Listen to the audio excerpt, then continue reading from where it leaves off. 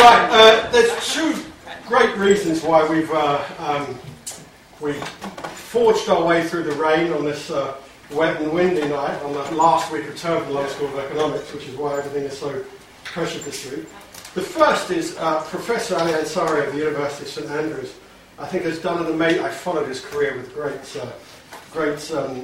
detail. Has done an amazing thing. I think he's turned himself into one of the global preeminent experts on Iran with a series of books. Certainly, as a professor of Iranian history and the director of the Institute for Iranian Studies at the University of St Andrews. I think he's pioneered the study of Iranian history in Britain and Europe, and indeed he's done so without going to the United States, which great before, which means he paid a great deal less here than he would be there. But I think more importantly, he's done it through a series of excellent books: Iran, Islam and Democracy, published in 2006, Modern Iran since 1921, Confronting Iran, and Iran under Ahmadinejad. So I think that we've got a series of really interesting, empirically detailed, but I think theoretically very nuanced books, which I'll say without any of my colleagues in the room. It's amazing for a historian, but he was trained as a political scientist. And we're here tonight, I think, to celebrate the launch of his magnum opus, a book I've been waiting at least a decade to see printed by Cambridge University Press, The Politics of Nationalism in Modern Iran. And this book was born, and I'm sure he won't mind me saying, during his PhD, and it's been rewritten and expanded ever since, and it's been some years since he got his PhD. So that's the first reason. And this book will be sold for £15, 20% discount at the start, at the end, at the front after he's finished, which puts some pressure on him to give a half-coherent lecture. Which leads me to the second reason why I'm very proud. And as I look across the audience, I see a series of very old friends. Ali and I did our PhDs together, and so I've been complaining about it for the last 20 years, I think. So, I watched his rise, his speedy rise, as opposed to my much more slow and plodding one, with a great deal of admiration. So, without further ado, Ali's going to speak for about 45 minutes. As an old friend, I'll stop him speaking after 50 minutes, and he won't hold it against me. So, Ali Ansari. Thank you very much. Thank you. I understand I've got to try and stand somewhere near a microphone, but I'm also going to sort of stand on this side of it. Hopefully it will pick it up. I want to thank you, Toby, for that really rather over-generous introduction. It's you sort of, in Persian they would say, Shahramandir. But I hope I can at least deliver half of what he said and make a topic which I have been working on for a very, very long time indeed, and in some part I've been jousting with Toby over some of the ideas that have finally emerged in this book, and one which thankfully has finally seen fruition in this text, which I'm really going to try and give you really a sample of in this lecture. Toby's given me 45 minutes. Those of you who know me will know that that's probably wishful thinking, but I'm going to try and stick to it to make sure that we have some questions, time for questions, because hopefully I'll have given you some ideas and perhaps some things that you will no doubt disagree with. Now, I'm just wondering if we can turn that down slightly without me going completely... Right, I can see what I'm trying to say. Right, as Toby was saying, the politics of nationalism in Iran, really from its inception as a political movement from the late 19th century through to the current period, has been something that's fascinated me for some time. I've always been interested in the fact that nationalism as an idea, as an abstract concept in many ways, has really gripped Iranians from all sort of political factions. And yet we often, when we're discussing it, have little real understanding of what we mean by the term. Far too often, Iranian nationalism has meant something way too abstract, but it's sort of devoid of the actual people who are meant to constitute it. You have Iran without Iranians, in some sense. And I wanted to go back and actually look and see how this ideological construction of nationalism had developed really from, I suppose, the traditional understanding of it in the end of the 19th century through to the present. And en route, to be honest, I had a number of ideas, a number of hypotheses. I always thought actually that the earlier period would be the easiest to do because I felt that it had been the most researched, and the later period, of which I suppose I'm more familiar with, would be something that I could spend more time on. But I found when I was going back to the sources that actually there's been a lot that's been assumed about early Iranian nationalists and nationalism at the end of the 19th century and certainly the early 20th century. And for me, really, what was most revolutionary about this whole process was the events that happened in the early part of the 20th century, rather than the events that have happened subsequently. One of the things that really bothered me, I suppose, was the way in which the Islamic Revolution, the event in 1979, which has become such a central and seminal, I suppose, moment in political science and the contemporary history of the Middle East, had in many ways completely perverted our understanding of Iranian history throughout the 20th century. So most studies of Iranian history in this period normally really should be prefaced the causes and consequences of the Islamic Revolution. I mean, that's basically it. And they look back to the early 20th century and they sort of look for these roots and say, the reason we have these problems now is because so-and-so back in 1922 made a complete big scene of it or something or other. Now, this sort of, I think, grotesque determinism has affected the way in which history has been written subsequently. But more than that, it's affected the way, in a sense, that we've understood that earlier period. And a number of sort of myths in the non-social science term, I should say, have emerged, which hopefully I've tried to address in this work. Now, one of the reasons that this has been, I've been able to do this in some ways has been the availability of sources. And one of the themes that will come through this talk is the fact that actually in the last 20 years, for reasons that I'll discuss in the talk, there's been a real revolution in the archival material that's been available to historians and political scientists on Iran. So many works of earlier ideologues and writers that you could have only found in scattered library collections, most obviously going to Iran, but maybe occasionally in other libraries here, say in SOAS or if you went to the United States. Now what you found in the last 20 years is a lot of these papers, collected works, newspapers and other things have been collated, edited and published. And we owe actually this to one person in particular who was absolutely pivotal in doing this, and that is the late Iraj Afshar. So Iraj Afshar, in collecting these works and making them available, has meant that we can see, for the first time, the sort of collected works of many of these writers and thinkers, and actually, most importantly, put their writings in context. Because one of the problems we had was that key phrases and words and whatever and admonitions would be taken out, they'd be articulated, and inevitably this person would be condemned from something they said, but it was often taken out of context. So that's one thing that I really want to emphasise as I enter into this. I'm going to say, in the interest of transparency and given the audience I'm talking to, that what my theoretical, I suppose, basis of my understanding of nations, nationalisms and identities are. So I draw basically the two main thinkers on nationalism that I draw on are your very own Anthony Smith here, although I should say the early rather than the later, and also obviously Benedict Anderson. You'll see other writers as well, and other thinkers. One, as you'll see, is Antonio Gramsci in terms of the notion of hegemony and historical blocks. So I've tried to, and I won't go into too much depth on that, but feel free to ask me in questions if you want about where I've derived some of these ideas from, because clearly you'll see many of them are derivative. What I've sought to do is to apply these into an Iranian context. Now this first slide, I suppose in some ways, frames what I'm trying to talk about. This is the newspaper, this is the masthead of a newspaper published in Berlin between 1916, in two series actually, 1916 and 1922. It's the journal Kaveh, based, titled, or named after a mythical hero in Iranian mythical history, if I can put it that way, Kaveh, the blacksmith who leads an insurrection against Zahak, the, quote, Arab tyrant of Iran. And this, it's not a great, it's not, the resolution isn't brilliant, I have to say, but here this masthead shows Kaveh leading Iranians towards enlightenment. I use that term deliberately. And it was written by a core of ideologues and edited by an editorial board led by Hassan Taghi-Zadeh, who was a very, very important, influential figure in actually developing the ideas of what it meant to be Iranian. Now, that's in 1916-22. This, on the other side, is a statue of the very same Kaveh put up by public subscription in the city of Isfahan in 2002. And this, in some ways, I suppose, tops and tails the talk I want to give, that we start at one end and we look at what's happening in the Islamic Republic of Iran. Now, in terms of an overview, can you see this? Is this too small? Yeah. There you go. Okay. Because I was a bit worried with this display, but let me go through it anyway. First of all, what I want to try and do is rethink our our debate or our discussion of nationalism as an idea. Because what I've tried to write about is not a history of Iran per se, but a history of an idea. How did the idea develop? What were its interactions? How do you frame the debate?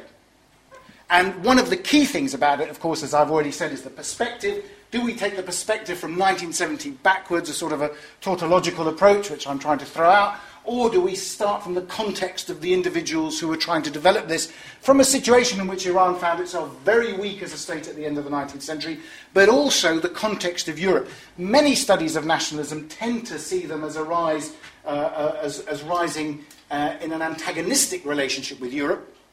What I want to say, and what I've argued, is that they're defined by the vocabulary of Europe. That it's not an antagonistic relationship to Europe, but it's defined by a vocabulary that has been established by the European experience in the 19th century. And some of these they take, some of these things they don't. They negotiate this relationship, and that's important. Because what a lot of people have tended to argue is that these early nationalists tended to take wholesale all these ideas from Europe and just apply them willy-nilly onto Iran. This, when you look at the detail, is not the case. They actually engaged and negotiated these terms and ideas and sought even to try and translate many terms such as constitutionalism, such as law, rights, order, all other things, but trying to apply them in a much more meaningful sense to the Iranian context. In a very intelligent way, I found, in a way that was not purely trying to emulate. So this, for me, was very important, because in a sense what I was trying to say, that they made their own history, but not obviously in circumstances of their own choosing it. It's these circumstances that interested me, to see how they borrowed those. What I sought to do also was to divide the sort of this ideational, this ideological sort of development into three blocks. Not necessarily the best names, I have to say, although I like the first one and the second one was okay, probably due to Hobsbawm. But the Age of Enlightenment, for me, was that period when Iranian nationalists sought or adopted, appropriated ideas from the European experience that were shaped by the European Enlightenment. And I'll explain that in a little bit more detail as we go through, because we're not talking about a 19th century phenomenon. I'm really thinking of the 18th century phenomenon and different forms of Enlightenment. I draw here on the ideas of Pocock and Jonathan Israel as well, to see the Enlightenment as a much more multifaceted and cosmopolitan process. And it's this cosmopolitanism that's important, because it's the cosmopolitanism that means that the Enlightenment, and I think sometimes when you attach the epithet European to it, it's slightly awkward, I have to say, because even those philosophers of the Enlightenment didn't see it really as a European phenomenon. They saw it as an international phenomenon. Yeah? And in so doing, they borrowed quite widely, actually, from the East. For them, there was a lot to learn from the East. They borrowed it in. I'll just give you one example. For instance, Pierre Bayle, 17th century French philosopher, who's talking about the philosophical dictionary. He actually makes it quite public, well, not public, it was a bit too dangerous to make it public, but he didn't hide the fact in some ways that he considered himself a Manichaeist. Now, why did he consider himself a Manichaeist? Because he said only this dualism that comes from this strange Eastern religion, by the way, is one that can explain the rise of good and evil. He said Christianity doesn't work. And one of the interesting things about the 18th century Enlightenment, of course, are the polemics against Christianity. And the polemics against Christianity draw, not necessarily in a very coherent or intelligent way, but they draw nonetheless on ideas that they think come from Zoroastrianism, as they understood it. I don't want to say that it was generally accurate. But this Enlightenment is what shapes some of the ideas in this period. And I think when particularly we have a look at the Shah and his, Mohammad Reza Shah, the last Pahlavi Shah, and his adulation for Cyrus the Great, you'll see that his depiction of Cyrus the Great is really as some sort of Enlightenment philosopher. I mean, that's the sort of ideas we'll see a speech that he said, and you'll see the terms are very familiar. After that, you get a period of, in my reading of it, after 63, although I don't want to suggest that these blocks are very clear, there's fuzzy borders certainly, but in the Age of Extremes you get a sort of a radicalisation of the political process in left and right, the dominance in some ways of the left in Iran as well as the religious right. And so that liberal centre gets squeezed out. Okay, so this Age of Extremes, which, if you'll notice, I've been a little bit iconoclastic, and I've said runs from 1963 to 1989, i.e. the start of the White Revolution through to the death of Ayatollah Khomeini in 89. And what I argue basically is that actually Mohammad Reza Shah's concept of monarchy, not his father, by the way, and Khomeini's concept of the jurist have some really rather unfortunate similarities in terms of their approach towards the divine. And then after 89, for reasons again, that will become apparent, but more to do really with social change that has been catalysed by these two earlier periods. You get what one of my colleagues actually gave me the title, because I couldn't think of a way to name it, but he said, why don't you go for contestation, i.e. it's a mess. So basically there's a period when you have radical sort of interactions between different groups, and people are trying to sort of define, not simply from a state-led operation, which defines, I suppose, the first two, but really in the third period you get the coming of age of those social movements, and assisted by things like, you know, the revolution of mass media. So for the first time, actually, ordinary Iranians are beginning to actually sort of engage with actually have a productive capacity in the sort of the production of ideology in that sense. And it becomes, in some ways, much, much more complex. In terms of one of the themes that I really try to look at is also the changes in historical writing, the way in which history moves from one which you could call it sort of mythological historical writing, the development of the discipline of history, and the way historical writers tended to try and articulate the identity of Iran.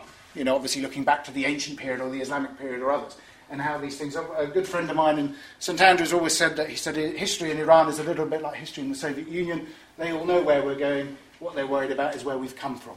And so you'll find that actually what they're most fussed about in Iran is history. History is intensely political. And Iran is one of few countries where you can buy a text on the medieval period or the rise of Islam or the fall of the Sasanians or whatever, and it will come with a government health warning on it.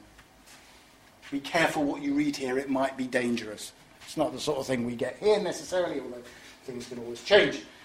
So the two terms, I mean, the one that I would want you to basically look at is to say how we move from a sort of a mythological, historical background of the Persian epic poet Ferdowsi and his sort of the eulogies of the sort of mythological kings and how they sort of define identity and how to behave, to a much more, not traditional Islam, much more modern conception of history, and the restoration of what we would now term, obviously, the Achaemenids. So it shouldn't really be from Ferdowsi to Cyrus, it should be from Jamshid to Cyrus, I suppose, or Jamshid to Kourosh, if you want to put it that way.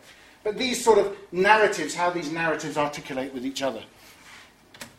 Now, in terms of the Age of the Enlightenment, this for me is the most important period. If you want to say when is the fundamental revolutionary period in Iranian history in terms of state building and ideas of nationalism, it's the earlier period. And I always thought that when you looked at it, that this had been done, that we understand what's happened, they made mistakes, and we have to look how this has developed. In actual fact, if you go back to it, you find a much more nuanced picture and one that's much more interesting. You find that they derive many of their ideas. This gentleman is Hafizadeh, by the way, for those who are interested, before he decided to discard his robes and put on a suit and tie, which he does sort of fairly imminently after this. But what they do is they adopt an idea of constitutionalism, that is, a state system based on the rule of law and the limitation of the power of the autocrat. It's one that is fundamentally tied to the notion not only of the power of the state, but the rights for the citizen. It's the construction of citizens. Okay? How did they get a lot of these ideas? Well, two of the things that I found very striking, and I derive from the writings in many ways of others. One is the consequence, in some ways, for those of you who know of the Babi revolt in the 1840s and 1850s, the consequences of the religious persecution of the Babis, that then go on to become the Baha'is, was something that had a major catalytic effect on many Iranian intellectuals at the end of the 19th century, very much as the wars of religion did on European intellectuals. And that was that, first of all, they didn't necessarily understand the notion that you could have a millenarian movement in 19th century Iran, but that aside, the superstition that existed as far as they were concerned was not something to be proud of, but on the other hand, the level of religious persecution that took place and public pogroms that took place were also appalling. And for them, this was a catalytic effect in trying to rearrange the social order. But the Babis also had another effect, and that was that the whole Babi movement shattered the bonds, in a sense, of orthodox religious thinking. It said there could be an alternative. And many of the Babis who remained in Iran were therefore very pivotal in shaping attitudes towards constitutionalism. But the other thing that's very interesting is Freemasonry. And that is all, and this is true for the Ottoman Empire as it is for Iran, by the way. Almost every constitutional leader of note in 1906, during the Constitutional Revolution, was a member of a single Masonic lodge. The first Iranian Mason was basically inducted in 1807, and they became members of Masonic lodges because it was relatively easy for them to do in terms of their religious beliefs, it was also a means to get access to what we might call Enlightenment ideas. So it was a means of basically communicating. And of course, Masonic lodges or Masonic ideas required only that you believe in God. It didn't require any belief in the Trinity, so that was very simple for a Muslim to do. But also, funnily enough, if any of you are familiar with Mozart and others, of course, Masonic rituals had a nice touch in sort of Zoroastrian sort of symbology in some ways. Not that it made a huge amount of sense, but nonetheless, it always appealed. So Iranians could find something very attractive in that. Their appeal of the Enlightenment was, I argue, essentially an Anglo-American Enlightenment rather than a French Enlightenment. We see everything as basically derived from the French Revolution. Actually, what they're looking at is something somewhat earlier than that. It's derived from this notion of a republic of laws, a republic of letters, I beg your pardon, transferred or translated into a republic of laws. And they feel this very strongly and they want to engage in it. And central to this is this idea of civilization. It's not about modernity, it's about being civilized. And what do we mean about being civilized? It's not in the way that we would conceptualize it now. It's about civilization and manners. It's something that you can gain, you can acquire, and you can lose. And the Iranians, of course, feel a very particular place in the Iranian concept of civilization and enlightenment. The Iranians are not, although they're classified in some places in the tripartite classification that European historians had of civilized, barbaric, and savage. Well, the savages are the people in the New World, I'm afraid to say. The barbaric are basically everyone else not in the Greco-Hellenic tradition. But what European writers found with Iran, it was a bit difficult to put Iran into the barbarian category. It didn't work. Okay, they said, well, Germans are barbarians, which is a good thing, by the way, because Germans are the foundation of Europe. But, even then. But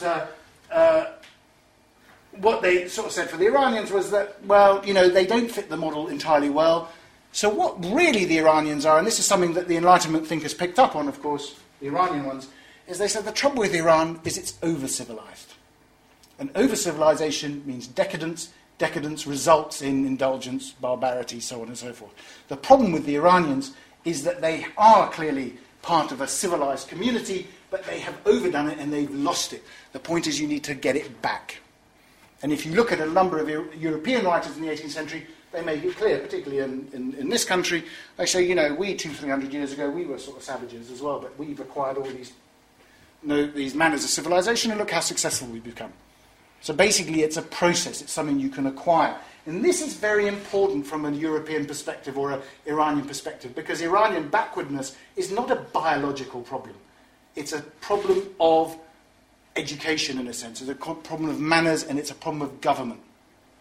Okay, this is fundamental. It's only later in the 19th century that Europeans pick up on this notion of race in a much more emphatic way.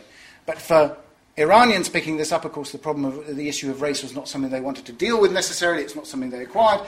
But what they wanted to say, and a lot of Enlightenment thinkers would say this to them, is that basically this process of acquiring civilization is a process of politics and society. It has nothing to do with race. Okay, and this is a fundamentally important thing because it shows that you can improve. Okay, it's not something that you're born with. Now, I'll just quickly go through these here just to show where the problems also might have arisen. One is this concept of authority and power. What they wanted was the centralization of authority, and authority that could enforce the changes that were taking place. One of the mistakes they make, of course, is they confuse the centralization of authority with the centralization of power. And one of the big debates among these Enlightenment thinkers, if I put it that way, is that whether the construction of the Iranian state in the early 20th century should be on a more federal basis rather than a more centralized basis. Unfortunately, that argument about federalism has largely been lost. Until now, anyway. But it's largely been lost. Education is vitally important. It's all about education. It's all about educating yourself, and it's all about mass education. And this also has an impact, obviously, on language reform. And interestingly, when you go back to the persecution of the Babis, in terms of crime and punishment, you have this very Foucauldian sort of notion that you've got to move away from physical punishments. That physical punishments, torture, these sort of things are not on. So, when you look at the era of Reza Shah as a continuation of the constitutional movement, and that's what I try and argue, you see actually a lot of the ideas being developed in the constitutional period being implemented at this time of centralized authority and to some extent centralized power, of course. And you can see also in practice some of the positive developments, but also some of the weaknesses, some of the failures of that reform movement and how it didn't work out. The first thing first, which is very interesting, you look at the sources, is what they argue is they say that our attempt at constitutionalism has failed. It's failed because we don't have a government. We need a government to be able to basically impose these changes, and then we need a government that we can limit its power. But in the absence of a government itself, we have to start with good governance. And so what they go around looking, and they actually use the term is actually explicitly used in that journal Cave. They said what we need is an enlightened despot. We need an enlightened despot. And this enlightened despot will come and do the job he needs to do, and then he can leave. That's the point of enlightened despotism. You do the job, and then you make yourself irrelevant. Of course, Reza Shah didn't quite think of it that way, but nonetheless, it's very interesting when you see how they justified and how they argued for this change in political system, in a sense. Okay? Now, what you have in this period is probably the most systematic, from 1922, 23 through to about 1935, 36, the most systematic and successful element of institution building that's ever happened in Iran since in the beginning of the 20th century. And you also have, obviously, corresponding with that, this notion of a nation building. And I'll look at these key areas that people have often misunderstood or misconstrued. One is the issue of ethnicity and the question of race. Well, one of the things I found when you actually look at the sources is they did not buy the idea of race as a means of binding the Iranian state together, the Iranian society together. Iranian nationalism was built, according to them, on two pillars: a common shared history and language, Persian principally. But it wasn't built on race. In fact, 2 or 3 of the most prominent writers argue emphatically against it. For them, the notion of ethnicities and race is a way of fracturing and breaking up the country. What you have to do is find a common umbrella in which all these groups can operate within. So Iranianism, as a cultural, historical, linguistic idea, is one that encompasses all. And of course, some of the most prominent Iranian nationalists are Azeri. Okay, Ahmad Kasravi, Hassan Taghisad, and others are Azeri. And they argue very vehemently that in order to be able to have mass education, you have to have one language. You have to have a language that people can understand. And this is one of the arguments about language reform. We hear a lot about the fact that language reform was anti-Arab. In fact, their main problem was not against Arabic. Their main problem was against French. If you look at actually the literature, what they argue is a lot of these educated Iranians, they go abroad, they're being very fancy, they come out. Talk to any Iranian today, you'll find, Toby always laughs at this, whenever we're talking Persian with friends, there's a few English words thrown in, even maybe some French, and he thinks he can understand half of it, and he probably can. There's a wonderful Iranian writer, Jamal Zadeh, who says, he writes this pastiche of Iran, he says this account of a fake Austrian diplomat who goes to Iran, and he says, I'm fascinated by this country. Everyone here speaks Esperanto. He says everyone, it's amazing. It's the most progressive cosmopolitan country I've ever been to, right? Now, this was the problem. The problem they had was twofold. One is that Persian, Qajar Persian, in a sense, bureaucratic Persian, was far too complex if you want to start a mass education system. You have a similar problem in the Ottoman Empire, of course. So what you want is to start a mass education system, you have to simplify the language. It's not intrinsically anti-Arab or Arabic. It wouldn't work. Okay? This sort of stuff comes a bit later. What they're most worried about is the adoption of European words, and French above all. The other thing they get very anxious about is Turks. Okay? Not because they don't like Turks. I've got a couple of Turkish friends in the audience, so we all like them. But not because we don't like, but because obviously the Turkic groups in Iran were the largest, quote, minority. The Turkish Republic over in Anatolia was being very strongly Turkish nationalist. This was an anxiety for them. So they wanted to say, no, we all belong to one group. We all belong to one group. We don't deal in race. We don't deal in these sort of problems. We all belong to one. So they want to standardise. But it's not the same as homogenise or the same as, the centralising that does take place in terms of the state. But in terms of language reform, there are sound reasons for why they wanted to do this. There are a number of examples of this, in fact, even in the text you'll see where people say, in fact, there's a wonderful time when they bring a parliamentary bill in front of Reza Shah, and instead of the word imza, they have invented a term, dastine. And Reza Shah looks at this and says, what is this word? And they say, well, Your Majesty, it's a new word that Parliament has invented for your greater glory, and it means signature, I think. And Reza Shah's reaction to this is quite telling. He says, take this kalime muzahak. He said, take this ridiculous word, go and get it rewritten. If Parliament wants to invent any more words, tell them they've got to pass it by me first. And it's very clear. The most obvious one, of course, is the word that we all use, and again, it's one of those things that sometimes stares you in the face, but we never particularly notice, is Farsi. Farsi is obviously the Arabic for Parsi, because they don't have a P, but we still all speak Farsi. So, I mean, if they wanted to change it and they were very anti-Arab, they would have just changed it. In fact, the only time they've changed it is now, as far as I can see, but they didn't do it then. The most interesting thing for me is judicial reform. One of the striking things about this period for me, which characterises it at this Age of Enlightenment, and this is something that Abrahamian has done a lot of work on, is the fact that torture for political prisoners had been abolished in this period. It's very striking, actually, that in terms of an example of this sort of Enlightenment thinking. And if you read in Abrahamian's excellent work on tortured confessions, he has a number of accounts there where prisoners say, we knew all these people are children of the Enlightenment. They actually use the term Enlightenment, therefore they don't believe in beating us up on a regular basis. We just sit here and read our books. Quite different to what goes on afterwards, by the way. Quite different. The Shahnameh was still very popular. This is just a little bit of light entertainment in terms of the interlude. But the Shahnameh was popular in terms of its ability to create social cohesion in Iran. So what you had was the rise of a historical narrative, rise of a change in history, in a sense, in Iran, the removal of the Shahnameh, this mythological history, as the orthodox history, its replacement by a historical discipline brought by Europe in many ways. But the Shahnameh remained a pivotal aspect of the nationalist project because it was seen as a means by which Iranian identity could be cemented. And it was so important that even the British thought it was useful propaganda during the war. This actually, if you look closely enough, is the story of Zahak, the, quote, Arab tyrant of Iran, being overthrown by Feridun, the hero king. But actually, if you look more closely, and I'm sorry, it's not close enough, Zahak is actually Hitler. And the two snakes, I think, are Mussolini and Tojo. And, here's the best bit, Feridun is Churchill. So you'll see that Feridun is Churchill, and there's Stalin and Roosevelt in the backup come to replace. So these were sent around as propaganda in Iran in the 1940s, and clearly there must have been a reason they did it. But then we get to this second age, if I can put it that, the age of extremes. And again, I'll only go through some of them because I appreciate that the chair is probably looking at me rather warily.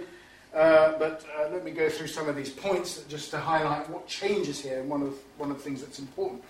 One is that actually by the second, one of the distinctions, by the second Pahlavi, Mohammad Reza Shah, what you get is basically a marginalisation of the Shahnameh in favour of the new history, which is characterised by the cult of Cyrus the Great. And Mohammad Reza Shah sees himself very much as bonded to the figure of Cyrus the Great. Why? Cyrus the Great as a liberal, enlightened king, Cyrus the Great as an emancipator. And I can talk about this a little in questions if you want, but in terms of an Enlightenment narrative, a lot of Enlightenment narratives were based on a myth of emancipation. So if you look, in the English version it's the Magna Carta and so on and so forth. Here, suddenly the Iranians find someone extremely suitable. Cyrus the Great is a perfect example of a liberator. I'm going to sort of use him as the model. And of course it has a nice sort of ring about it in terms of myth and history, because actually what we know about Cyrus the Great is very little. It does allow whoever wants to adopt him to apply his own ideas onto it. So what we have is Cyrus the Great with a charter of human rights, even though as some of you hopefully won't be too disappointed to know that this is something of an anachronism, if you want to call the Cyrus Cylinder a charter of human rights, but that's what the Shah wanted to promote. And then if you look actually at the speech he gives at the Tomb of Cyrus in 1971, you see terms that are almost taken literally from a sort of an Enlightenment playbook. So to praise Cyrus, the extraordinary emancipator of history, he's the most noble sons of humanity. We promise to preserve forever the traditions of humanism, and traditions would rate our people to carry a message transmitted, ever professing fraternity and truth. It could almost be French Revolution, or it's almost basically what he's trying to put is Cyrus the Great as an enlightened ruler. And what you also see, of course, is the Shah developing both the last Shah developing both the concept of of race, which is a little bit, how should we say, a little bit getting a bit on the controversial side, particularly in adopting the title of Light of the Aryans, which is something that perhaps wasn't the wisest thing to do. But most interesting for me was, in a sense, the ideology that he developed. Whereas Reza Shah, his father, tended to follow from the constitutional movement and saw himself, for better or worse, as a constitutional monarch, actually, even though he tended to ignore aspects that didn't like him, but he still saw himself as a constitutional monarch and was probably more pragmatic than his son. His son was highly superstitious. Highly superstitious, ironically, given that he was educated, obviously, in Switzerland, unlike his father, and had this very weird, well, very surreal notion of his connection to the divine. So he had dreams, he sort of had this notion of destiny. And in the texts that you find about the ideology of Pahlavism that is developed in this period, he develops this concept of empathetic monarchy. Now, empathetic monarchy is not constitutional monarchy. It is not limited by laws. It is limited by an ethical relationship that the Shah has as a mediator between his people and the divine. Now, in that sense, the Shah is not limited by laws. And you can start to see the parallels in some ways with ideas that come later. There is no constitutional delimitation. This is the controversial bit, as Toby probably knows, as he's grinning at me there. Now, the next period that you look at is one of the consequences in some ways of the things that Mohammad Reza Shah's reign did do. If he was very poor on political reform and basically the consolidation of the achievements of the earlier age, and the key area, by the way, there, which I forgot to mention, is really in judicial reform. He doesn't complete the judicial reform of the earlier era. What he does do, however, is he pumps in abundant money into education. And education has this basically coming of fruition of a generation of much more literate Iranians, much more educated Iranians, but also a generation that is now being fed by a new wave of technology. So, for the first time in this period, what you're beginning to see is a period when Iranians themselves, through this new medium of technology, are beginning to sort of, if I may say, sort of imagine their community on their own without needing the assistance of others. But nonetheless, these debates, and part of the consequence of this is the debates that come through, are debates that see the Shahnameh as an ideological sort of reservoir of Iranianness or Iranian ideas, increasingly come to the fore and being part of the debate, both in the literati and elsewhere. And in 1989, or 1988, I think it was, there was an interesting article in this cultural magazine, Ardine, which took a lecture that Ahmad Shamlou, the Iranian poet, gave in Berkeley, actually in California, but it was all about the myth of Zahak and what Zahak meant for modern Iranian identity. Just to give you an idea of how these myths are used and abused, by the way, for purposes that are sometimes beyond me, but nonetheless you can see the relevance of this.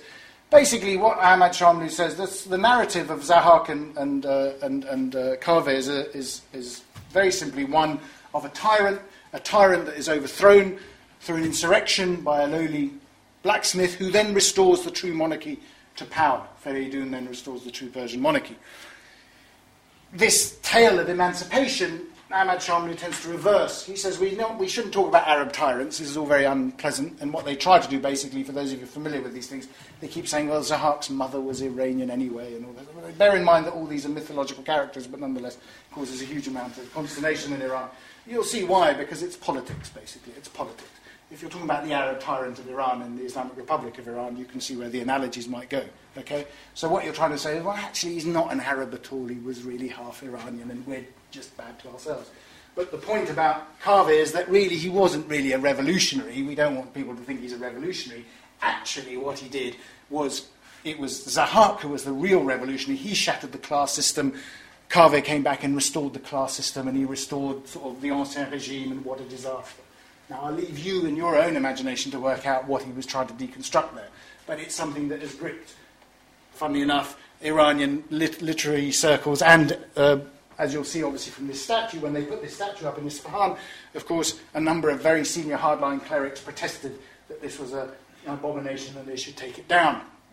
And they said, but he's a revolutionary, he's legitimate, this is someone who overthrew a tyrant. And they say, no, he's not a revolutionary at all, he's a troublemaker. Get rid of him. So, but nonetheless, they couldn't do anything about it. But it's an interesting way of the frictions that existed between state and society in this respect. Now, Cyrus makes a comeback. I just wanted to, I'll use this as one of the examples I have in the book. So this is Mr. Ahmadinejad, and this is Cyrus. Someone actually, there's two accounts of this. Some say it's Kaveh, but other people say it's Cyrus. And this was when the British Museum lent, and I stress lent, the Cyrus cylinder back to Iran, this time around a couple of years ago. We have this figure dressed up in this paraphernalia, and he's been given a Palestinian scarf, which I don't know what. So what's interesting about this is, of course, Cyrus now has moved from being liberal, humanist, emancipator, enlightened philosopher, and has, in a very real sense, become a member of the Basij. Okay? And he says this very clearly. He says, the trouble with Cyrus was a good Muslim. Now, you can make the case if you want, but it's a difficult one, it's an awkward one chronologically, obviously, but what he's trying to do is to merge these narratives and to bring Iranian mythology, in a sense, or Iranian history, legitimize it, in a sense, into an Islamist narrative. You can say it doesn't really work, and there'll be a lot of protests about it. But if you look at Ahmadinejad's statement, it's quite fun as well. And Ahmadinejad got very weepy when the Cyrus cylinder went back to Iran, I have to say. For those of you who have YouTube, have a look at it. When they unveil it, he's almost in tears. It is really the most iconic, of course it's in the British Museum, so it is all about British, political manipulation. They have this icon of Iranian identity sitting in a glass case. So he says, he issued a statement there, let me read some part of it, and you can see how it was. He said, as long as I am king, and this is Ahmadinejad, by the way, as long as I am king, I will not allow the people who are under my command to mock other nations, norm or humiliate those nations under my rule. He was saying that he respected other nations. He said, I will not impose my kingdom on any other nations, and I will not wage war, because they do not accept my kingdom. And then, this is the crucial, he says, we know that many nations asked him to rule them. So it was the Iraqi case is quite interesting now. But this is actually what he did. Now, I found, and it's not in the book, because I only found this a bit late, actually. I found it where there. It's actually from Xenophon. This is all from Xenophon's Cyropedia. So for those of you who you can see that Ahmadinejad's got his historical advisors have got it quite wrong, haven't they? There's this got guff from a completely fictitious Greek account of Cyrus. But he's taken it. That's where it's from. It's almost from the first page. And this is what he thinks it's about. But it also tells us more about Ahmadinejad, and this is what I'm trying to say, in the sense that they appropriate these historical figures and then impose on them what they think they should be. And in this case, obviously a champion of the Palestinians. Okay? But the mythology is extremely...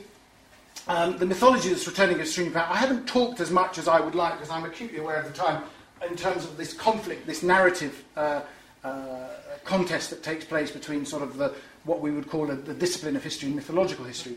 But mythological history makes a comeback, and it makes a comeback because of this popular element to it. That ordinary Iranians, in reacting against the Islamic Republic, begin to go back to the myths that ground them, as Paul Ricoeur might say. In times of crisis, they look for something that's familiar to them. And this comment, by the way, for those of you who can read it, I'll let you guess who said that, but some of you who've heard my talk before will know exactly who said that. But this is where he says, mythology describes the spirit of various nations, and there is no nation or people whose history is free from myth, of course in conformity with the weight of civilization, because of course he's an Iranian speaking, by the way, in conformity with the weight of civilization, the history of the nation, the myth of the nation is deeper and more complicated. And civilized nations usually have myths. The ethical myth and the myth epic indicate the spirit of Iranians. The Book of Kings is the symbol of Iran. And this is a television series that was made, that was by President Khatami, by the way, that was made at the UN. And it's revealing. Khatami is the last sort of example that we have of the Enlightenment politician at work. And you can see it's replete with that civilization and all this sort of stuff. But this series is quite interesting because it was and I'm very grateful to a colleague for having drawn my attention to it. It was a series, television series in Iran are immensely long, I have to say. It's a 40-part series. So I didn't watch all of it, but it's a 40-part series, and it's all about really the sort of mythology of Iran and the Shahnameh. And these figures are, I think that's Rostam at the bottom there, and I think that's Isfandiar. Or I don't think it's Siobh, which I think is Isfandiar. And it has an element of the Lord of the Rings to it, actually. It's quite fun to watch for those of you like the Shahnameh and the Lord of the Rings. There's a thesis there to be written on. So, but anyway, the wonderful thing about this is at the end of it, in order to get past the censors, and at the absolute end of the film, you have a picture of Imam Ali, the first Shia Imam, and he's walking. You don't see his face or anything. He's walking in this sort of this marsh with his trusty stick and his cotton and white. and he walks along, and the voiceover says, Who will come to Imam Ali's assistance in his time of need? And then lo and behold, out of the reeds come all these Persian champions of old on their horses saying, we're here, Imam Ali, we're coming out. And the whole point of it, of course, is to say that the myths of the Shahnameh and our Islamic identity are one and the same. We're all part of one ethical narrative. I don't think it works, actually, I have to say, in every case, because of various reasons of reality that we face, but there you are. Now, but none of this is an attempt. Just some concluding thoughts on this lovely picture, which a friend of mine in Edinburgh showed me. This is a man praying in front of the tomb of Cyrus. You can't get better than that, can you? It's Cyrus as the prophet king, basically. And I've heard it many times in Iran that Cyrus the Great actually is a prophet. There was a wonderful moment when the current, one of the Mr. Ahmadinejad's closest allies, and I'll say this for Toby and Gareth's sake because they'll enjoy this. Mashai was accused, this is Ahmadinejad's ally, who's very much into this sort of Iranian school of thought. They accused him of saying the Prophet Muhammad was Iranian, which is the nice title. And he said, I never said the Prophet Muhammad was Iranian. I said the Prophet Abraham was Iranian. Now, that's even more severe. Now, what is he saying when he says that, of course? What is he saying when he says that? He's saying the Prophet Abraham came from Iraq or Mesopotamia. And that's part of Iran. So there you are. And it's part of a mythical era. It's Iran Shah. Yeah? Iran Shah, the empire of the Aryans, the empire of Iran, is framed by the Oxus, the Indus, the Euphrates, not the Tigris, the Euphrates, and the Caucasus. And so for Mashai, what he's saying is he doesn't, it's very cheeky obviously what he's saying, but what he's saying he thinks has some sort of logic to it. Okay? So you see this marriage of ideas. But and I've gone through this probably quicker than I did on a previous occasion, so Toby hopefully will be pleased. And I've probably missed out on lots of stuff by the way, but let me just quickly go through, because there's things that I haven't sort of said, but maybe some of the conclusions I want to come at. One is this notion of essentializing narratives. I really want people studying Iran, in a sense, to move away from this notion that the pivotal and seminal moment of modern Iranian history is the 1979 revolution. It isn't. It just isn't. And if you look at, the changes that have taken, almost everything that was built in the period 1906 to 1935 has lasted. It's still with us. It's not doing well, it's on sort of life support, but it's there. Okay? And that's the interesting thing. Most of the things that Mohammad Reza Shah did in a superficial sense have been removed. But most of the things his father did, as a product of the constitutional movement, have stayed.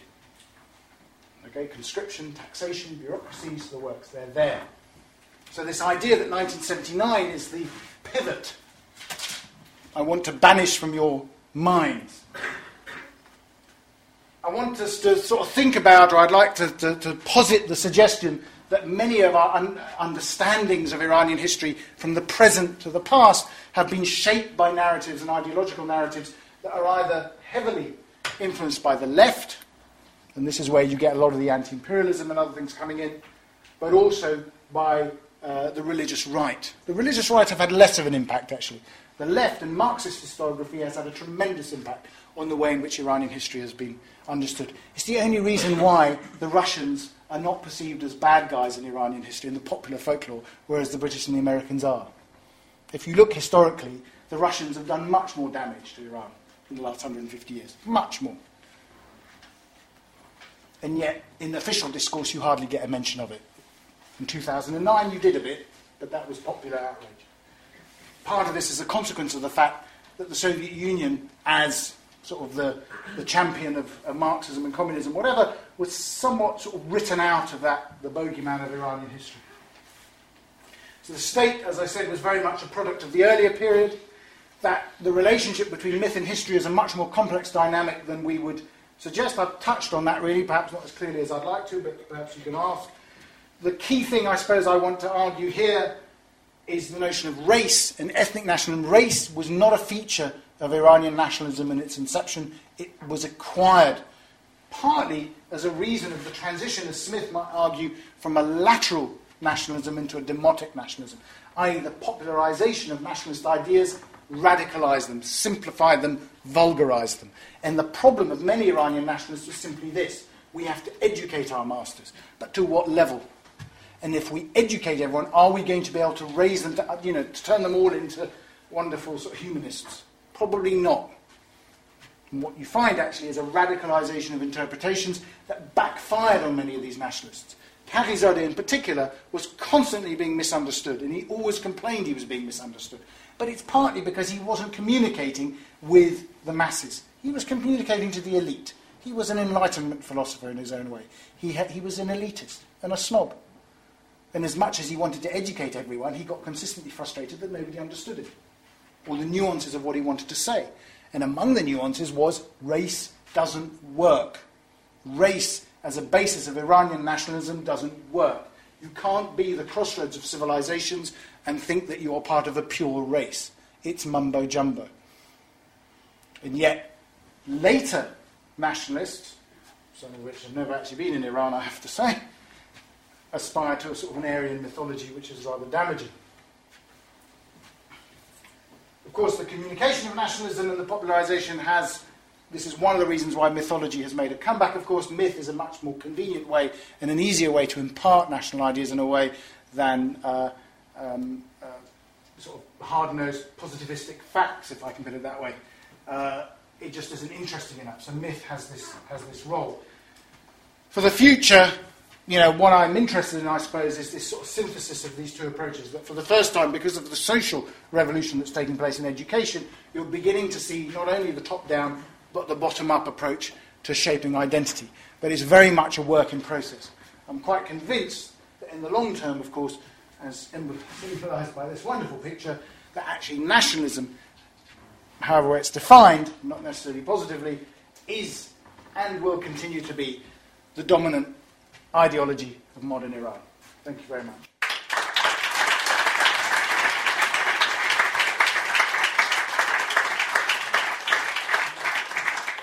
Well, I'd like to thank Ali for doing three things that I hoped and was fairly certain that he would do.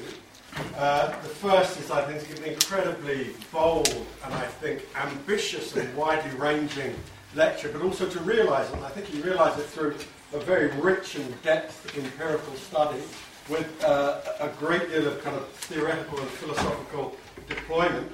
But the one thing that has completely amazed me is he stuck to time. And secondly, if I was still teaching, it's a good job I'm not teaching Middle East history anymore, so I'd have to completely rewrite my lecture. But we won't go there. We've got over half an hour for questions. I ask of you one thing: when you stand up, when I catch your eye or your hand, could you say who you are? And I demand of you ask a question and only one, and not a statement. So who'd like to ask the first question? Yes. Hi, my name's Kate. I'm a master's student and I take a module on emergency in the state of Iran. I was just wondering, what role do you attribute to kind of foreign influence and foreign domination in Iran, so Russia, England, and then into Second World War, in creating this kind of sense of an Iranian, or do you think that wasn't really present? No, I think it does have. I think it does have a very important role, particularly in, so if you look at the Constitutional Revolution, and certainly the ideas come very much from a Western, I wouldn't say necessarily, I mean, it's complex in the sense that even a lot of the French ideas that may come through Russia, by the way. I mean, it's an 18th century rather than a 19th century sort of Enlightenment narrative that comes in. And they adopt these. Now, one of the reasons they adopt these so easily is because they see them as very cosmopolitan. They don't see them as necessarily European. They see them as a matter of civilization. And the Europeans sort of treat the Iranians with a certain amount of respect in this sort of way, much more than they do, say, the Ottomans in that sense. They see the Iranians as somewhat closer to them. But that's clearly there. Where I dispute really the argument is to say that it's that the state formation or the ideas of nationalism are done in an antagonistic relationship with foreign powers.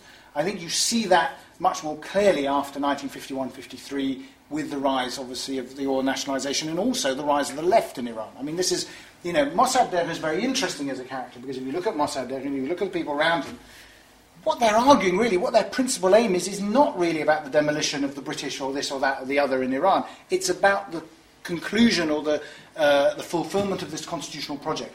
For them, and Khatouzian makes the case very clearly actually on this, he says basically that the nationalisation of Anglo-Iranian oil was a means to an end. It was never meant to be an end in itself.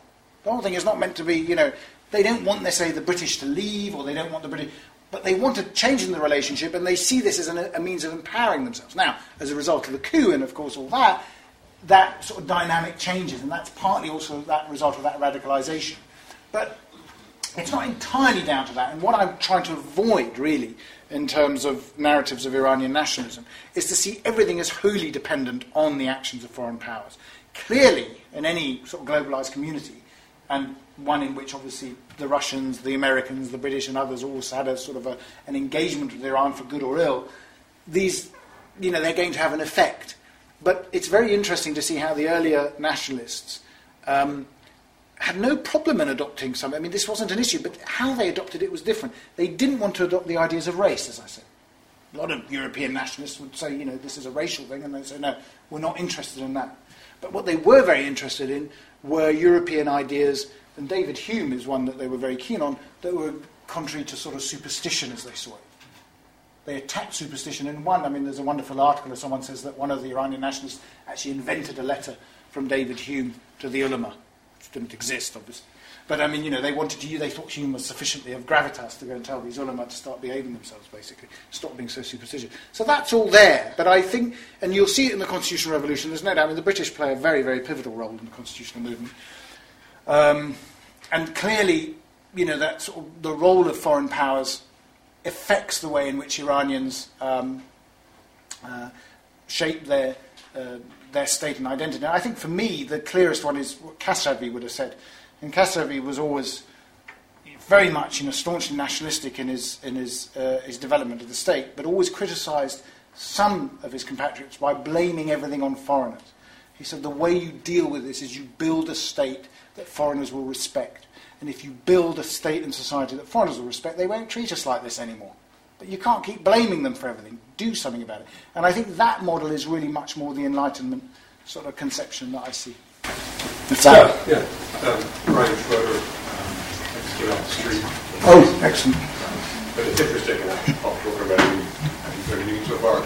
Your comments just in this response, and your comments earlier about the increasing superstitiousness of the Iranian regime before the revolution, not only struck me as being rather coincidental with Nixonianism. Oh, yeah. No. Well, the Shah and Nixon were good chums. In which he said, when the president says something, it's right. It seems very consistent with the trend in Iran. But did that trend in Iran leave a legacy after the Shah left? That left the population predisposed towards accepting claims of superstitious power and authority that made the Iranian Revolution easier to swallow? Well, I mean, that's one of the arguments I have in the book. Basically, yes, is that the Shah, in the Shah, most historical books, including my earlier renditions, I have to say, will say, the Pahlavi regime as a sort of a block, so 1921 to 1979. But actually, if you look at the political philosophy between the two sides, it's quite different.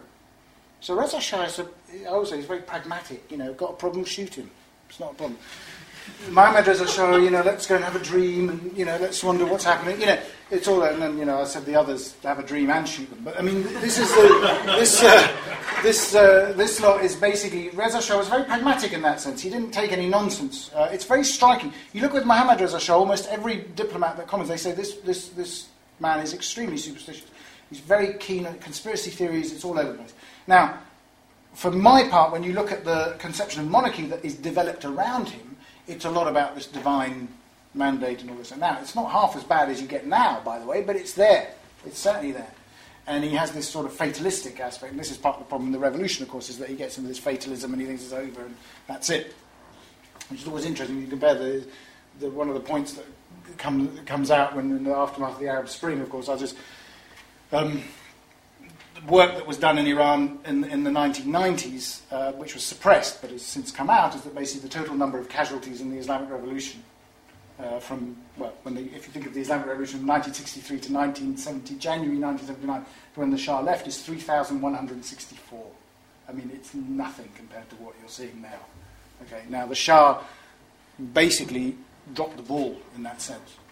Okay, and he dropped the ball because I think he was extremely superstitious and extremely, surreal in some ways. This obviously facilitated what happened afterwards. And one of the themes I have is that the Shah saw himself as this sort of religious, esoteric, divinely mandated ruler. Most people didn't buy it, and they went for the real thing. And so Khomeini came in, and he fulfills the role much more authentically than the Shah could ever do it. Khomeini, of course, sold himself very much as a constitutionalist, by the way. That's very interesting. When you look at it, he says the law. It's all the law. It'll be a religious law, but it's the law. But then when you look at it, actually what they do is a lot of sort of esoteric mumbo-jumbo about the hidden imam and so on and so forth, which has really reached its apotheosis now. I mean, this is what's quite extraordinary, that what you see now is a highly superstitious culture in Iran, and it's one that's encouraged by the leadership. It supports their sort of power. And it grates with an educated public. It grates with them very, very badly, but even the educated, I have to say, have the tendency to do superstition. I mean, you know... so it's there, and I think the roots of it are basically in the flaws of Mohammad Reza. He did not complete the project set up by his predecessor, and that's a great pity. Let me pick up on that and bring it right through to today. I mean, you've touched on it and hinted at it, but not elite national, but where does popular nationalism stand now?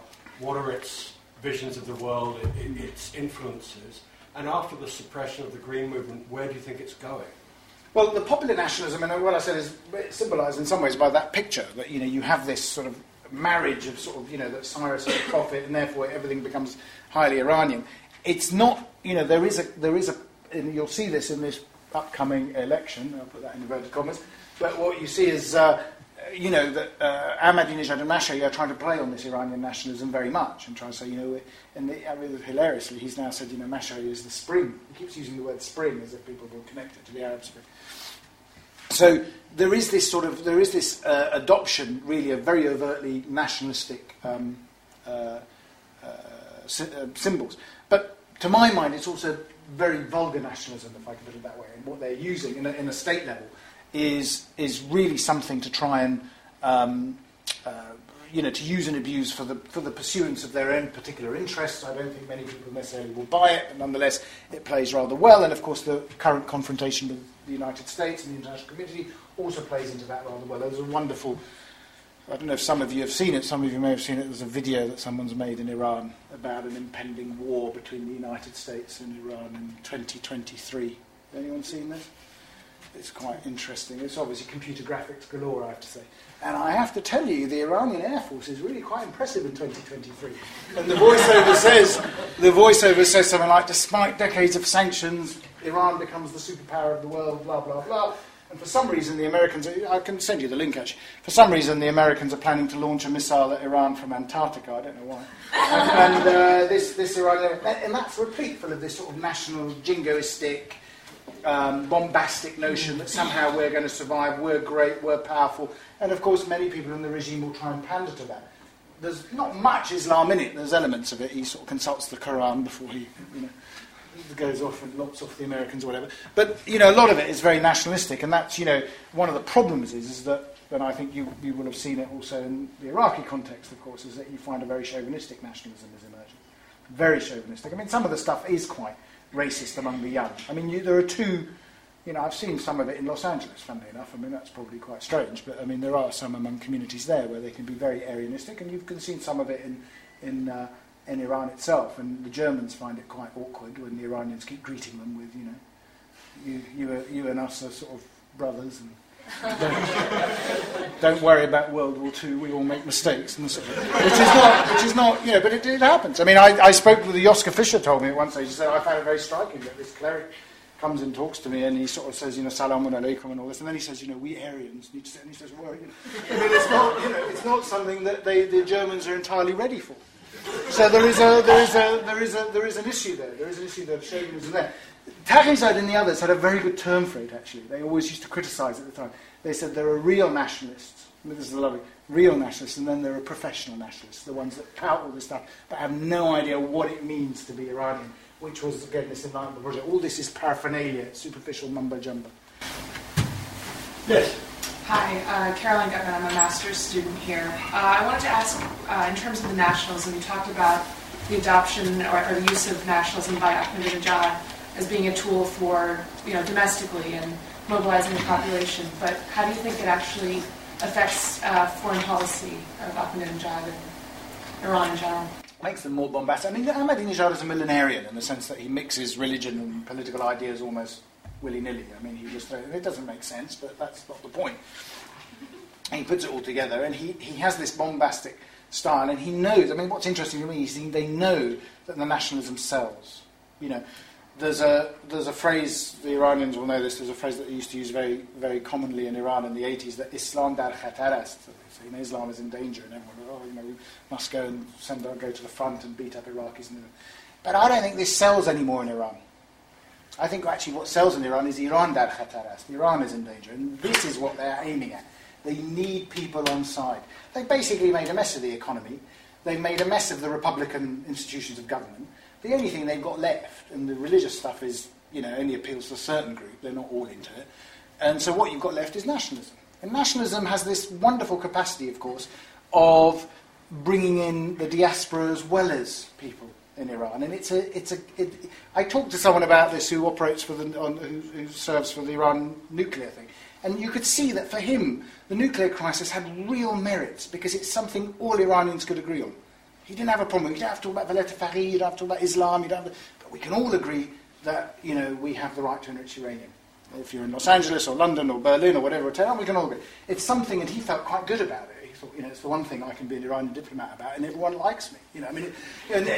This sort of thing is basically what they use it, because it allows them to, and it's their last gasp, whether that sense, patriotism or whatever, the last refuge of the scoundrel.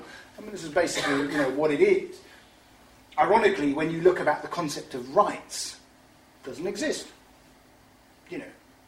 These earlier nationalists said nationalism is about rights. You can't be a nationalist if you don't like Iranians. Yeah? What this lot are saying is this is all irrelevant. We just have to have this absolute reification of the nation in some way, in which you all basically then just do as you're told, but, we don't believe that actually you should have any rights in this. It's what I say at the end of it, is basically Iran without Iranians. Because Iranians are a nuisance. Yeah? We have nationalism, Iranian nationalism without Iranians. And that's what they're trying, they're basically trying to, maintain their legitimacy and power. Legitimacy is too strong a term, but maintain their power through the use of something that they know will emote with a younger public. Yes, sir. You've touched on in the latest period of the combination between religion and nationalism. Are you and your presentation focused on nationalism as essentially, from what I saw, a secular movement? Mm-hmm. How has religion and the role of the clerics play within national movements, and how was that sort of fostered? Because of course, at least today, one of the distinguishing features of Iranian nationalism is its Shi'i identity vis-a-vis the rest of the Arab world, particularly Saudi Arabia. How historically has that Shi'i identity played within Iranian nationalism, particularly, of course, since the adoption of Shi'ism by the Saudis? Well, it's always been there. I mean, the point is what they do is they argue that religion and Shi'ism in particular, obviously, is a binding force, and religion is an important aspect of that national identity. So their secular approach is not an irreligious approach. And Taghisodeh and others very actively said, you don't eliminate religion. This is nonsense. We're not talking about a Turkish model or a French model. This is what I mean basically by saying it's an Anglo-Saxon or an Anglo-American model. That religion exists, but you distinguish it from the political sphere. Having said that, it has a role. It's later nationalists that start to become quite atheistic, I suppose, in some of their approaches. Sometimes on the left, of course. But even there, you've got wonderful hybrids that exist. Earlier on, they say mythologies, religious mythology, these all exist. What they don't want is superstition. They say superstition is holding us back. Okay? And that's, again, it's derivative from a sort of an Enlightenment idea, that it's the notion of, quote, the church and all its sins. But religion, in terms of a spiritual something that's of spiritual use to the masses is something that is very good. There's a very good, all of them almost draw on Jamaluddin al-Afghani as one of their guys. It's very interesting, because Afghani, of course, is interpreted, depending on who you read, as either an atheist or a pan-Islamist. I don't think he was a pan-Islamist or an atheist. I mean, I think he was a bit of an iconoclast. I think, like all of these radical thinkers, he didn't probably know fully what he wanted. He just said pretty obnoxious things when it suited him. But he also said some interesting things. And for me, the most interesting thing he said, which a lot of his certainly his Arab followers didn't take, was the letter he writes to Ernest Renan in response to Renan's sort of very racist take on sort of Semitic religions. And Afghani is very interesting. He debunks the notion of the Arabs as particularly ignorant or this, that, or the other. He debunks the notion of a Semitic religion. But he's very clear that philosophy is for the elites and religion is for the masses. Now, Afghani is basically taken on by all these religious classes and said, that this shows how everything's about pan-Islamism and everything's about religion and without religion. But Afghani is very clear about it, actually, in his own statements, that, religion has a role, but it's a distinct role, and you keep it in certain... There are spheres of operation. But actually, what we need to do, and he draws this parallel, I mean, Afghani is probably the first one to explicitly relate this sort of notion that what Shiism or Iran needed is a Protestant Reformation, basically. He says basically original Islam is like Protestantism, but we've gone wrong somewhere. It's again this sort of notion of, having something and losing it and then trying to get it back again. So these feed in, and Taqiyzadeh is a big supporter of, or devotee of Afghani. They borrow a lot of their ideas. Of course, the other person who made Afghani very popular, and I don't mention, but he's in the book a lot, is Edward Brown. And Edward Brown was the prominent Persianist in the UK at the time.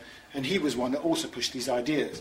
Brown's ideas on religion, by the way, which he pushes a lot, again, we sort of think that he's very pro-Islam, but actually and Lloyd Ridgeon, a colleague of mine who works on this much more than I, actually points out that Brown's interest in religion is really to do with Sufism.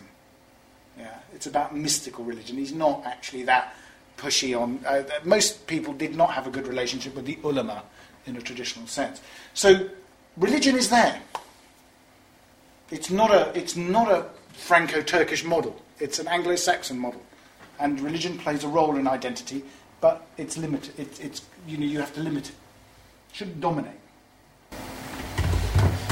Dr. Ansari, for this upcoming Iranian election, what do you think will be the major political issues amongst the Iranians, and do you think we will see another Ahmadinejad? Or can you share? That's a very political question. But what can I do? I look at the chair. First of all, I don't think there's going to be an election. I'm not going to dignify it with the term election. Okay, I think there's going to be an appointment. I think they're going to have a bit of a net gain. Unless something dramatic happens to the economy, they're not going to risk what happened last time.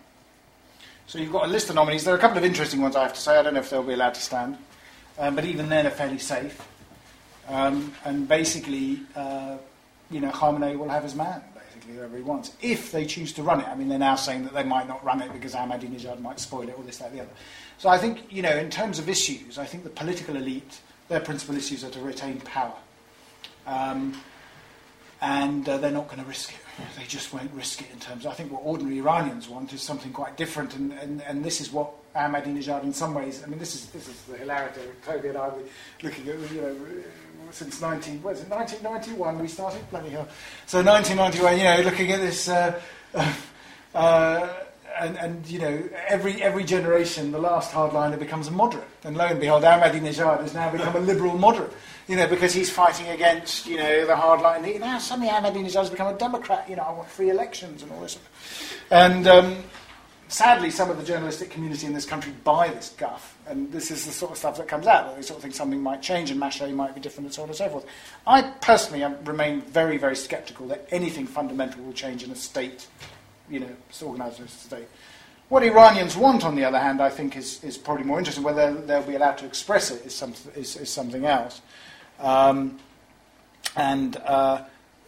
dare say what will be critical in this will be the way the economy goes in the next 6 to 8 months, how that develops, and whether they allow a bit of a release in the political tension. But it's they're well entrenched in that sense. I can't see that there's going to be anything dramatic. Now, I will say that because I know I'll be proved wrong, so that's an optimistic statement, because whenever I say nothing's going to happen, lo and behold, on June, the thing will explode.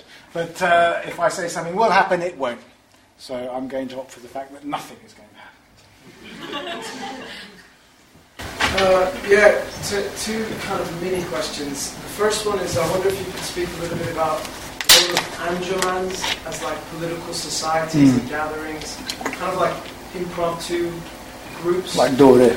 Yeah. In the early 1910s, 20s, around then. And the second thing is, if you could imagine a future of that 2023, the same one you were mentioning, do you think that there will be a future where people will look back and see the golden era as the time before the Islamic Republic and aspire to go back to that?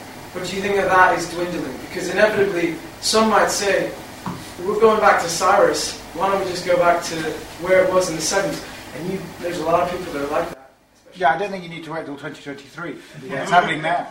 But it is happening now. Yes. I mean, I'll give you an example of even when I'm teaching. I mean, this is a wonderful case of how all history is contemporary history, really. You know, there's a film that the Iranians made, which you must see. I mean, again, it's far too long, but I mean, it's quite interesting.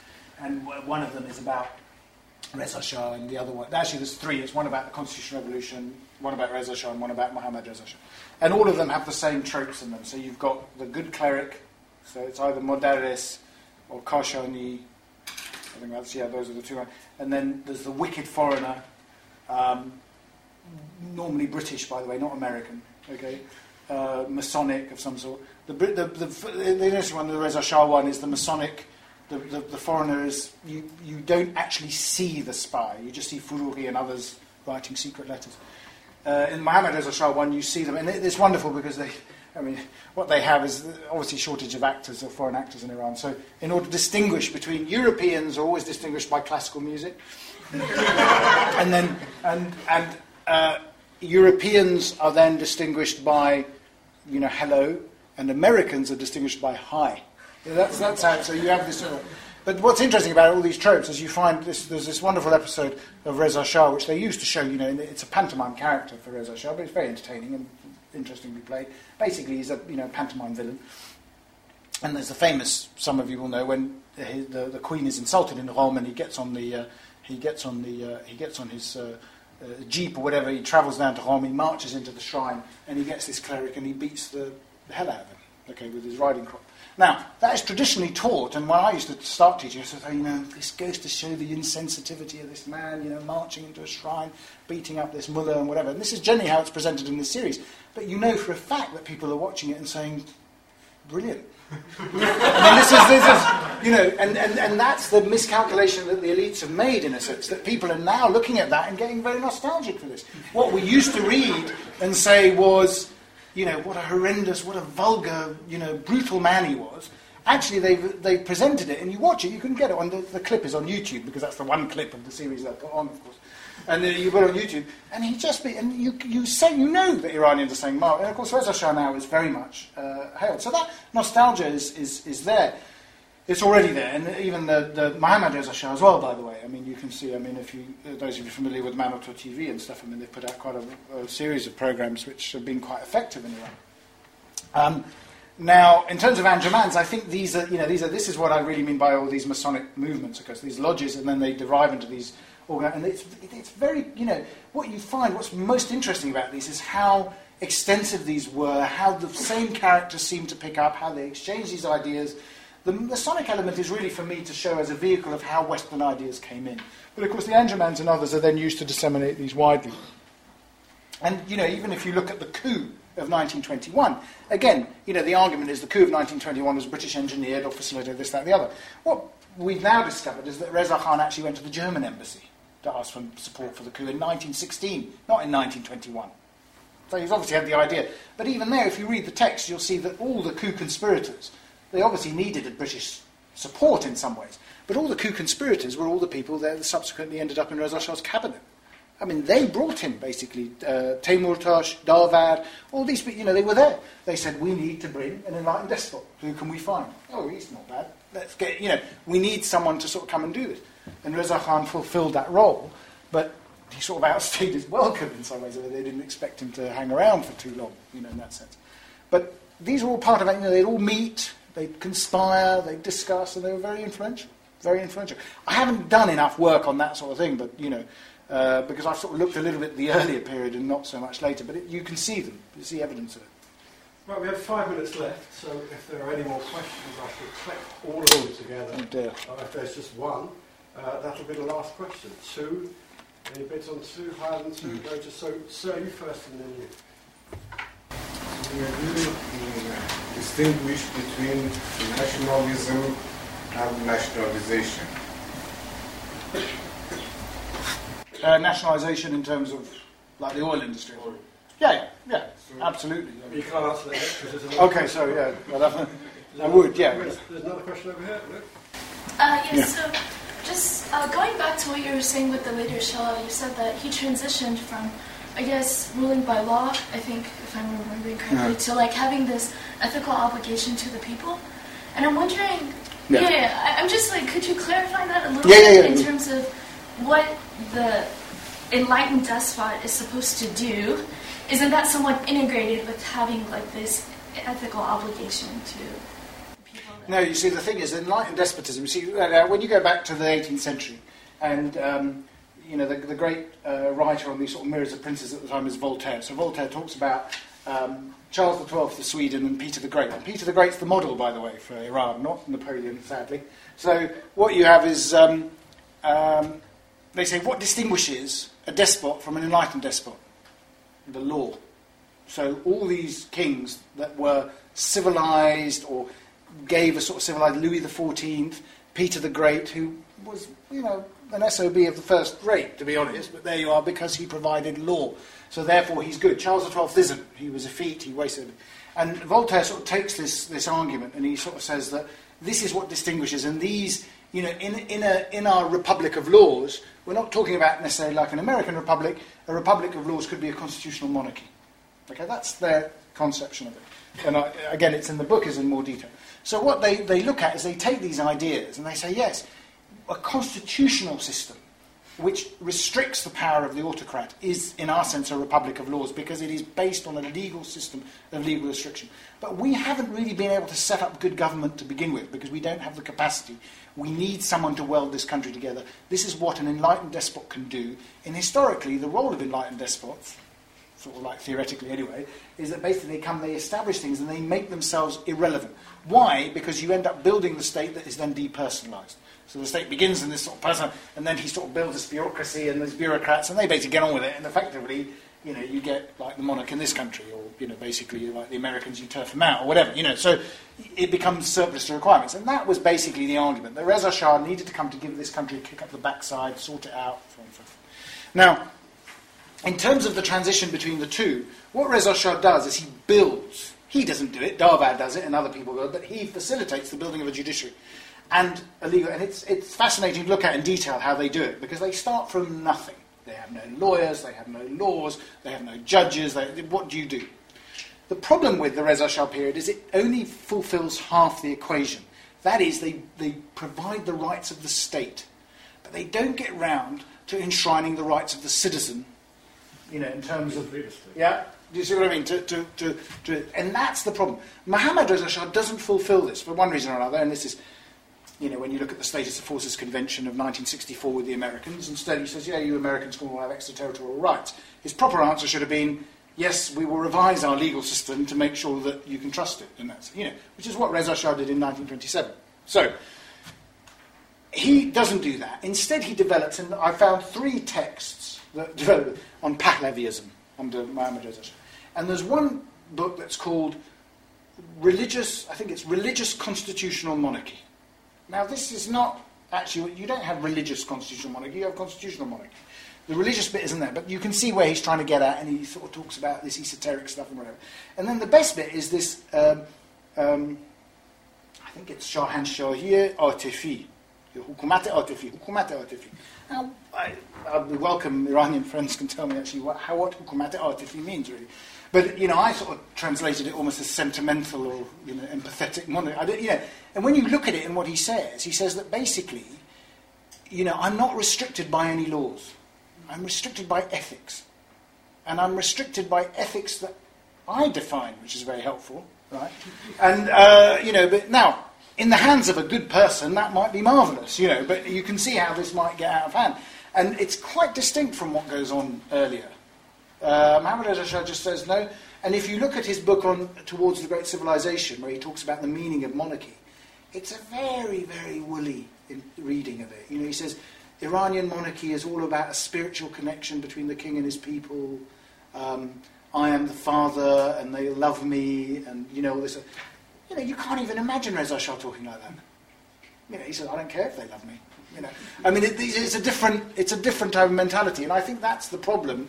That what he does is he doesn't fulfil the institutional basis of the state, and it's a wonderful argument. Dare I say, if I don't want to sort of like praise him too much, but it's, you know, Huntington's book on not his Clash of Civilizations, the first one on the order and the political order. You know, he says this very clearly there, and it's quite interesting. He says it's about institution building. He says we Americans, when we give aid to people, we think of aid in economic terms. We think of development in economic terms because we inherited all our institutions from England. Yeah? But what we need to think about is governance and institution building, and they mean law. If you look at there's a statistic for the number of lawyers in Iran in the 1970s. It's pitiful. I mean, I know everyone says there's far too many lawyers in America and so on and so forth. But, you know, I have to say, for a league, you know, there weren't enough technicians to run it in Iran. I think the total number of lawyers in Iran was something like 3,500 in 1973, 74. And most of them actually spent most of their time trying to find a way round the system, not work the system. And this was the problem. And of course, now it's, you know, I mean, it's nothing really. I mean, now it's even worse. So these are the things that for me were very interesting. Is this, you know, why didn't they fulfil that project? And we're living with that consequence. I know about I do think nationalisation and nationalism are different. Obviously, one is a process of nationalising various assets and stuff, but it can be based in, obviously, nationalistic trends. But just to give you it was very interesting if you look at Razmara and Mossadegh, or you look at Ibtihaj. Ibtihaj, I think, was a fantastic nationalist. He broke the British Imperial Bank of Persia, but he didn't do it in quite such a dramatic way. But he did it very effectively. And Razmara also, who was assassinated for his ills, is very interesting because everyone ignores him because they shot him. So he killed and knifed him, I can't remember which one. But his ideas actually about the state were very interesting, and it was all about decentralising power. But we haven't got time to go. And we haven't got time to go into that. Sorry, thank you. Right. Before we thank Ali, I've got two announcements. Firstly, after this excellent lecture, two of the smartest people I know, Stefan Hertog and Giacomo Luciani, are speaking on Thursday at 6:30 on the politics of business in the Middle East after the Arab Spring, so I highly commend you to that. Secondly, I've been lucky enough to have this book for 2 weeks, so I've already read it, and I think it's actually brilliant and is best to date, so I highly recommend you buy it for the knockdown price of £15, a bargain if ever I've heard of one. And finally, thank you, Professor Ansari, for brilliant.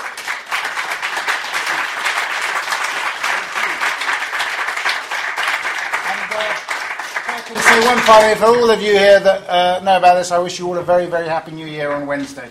And for those of you who don't know what I'm talking about, look it up.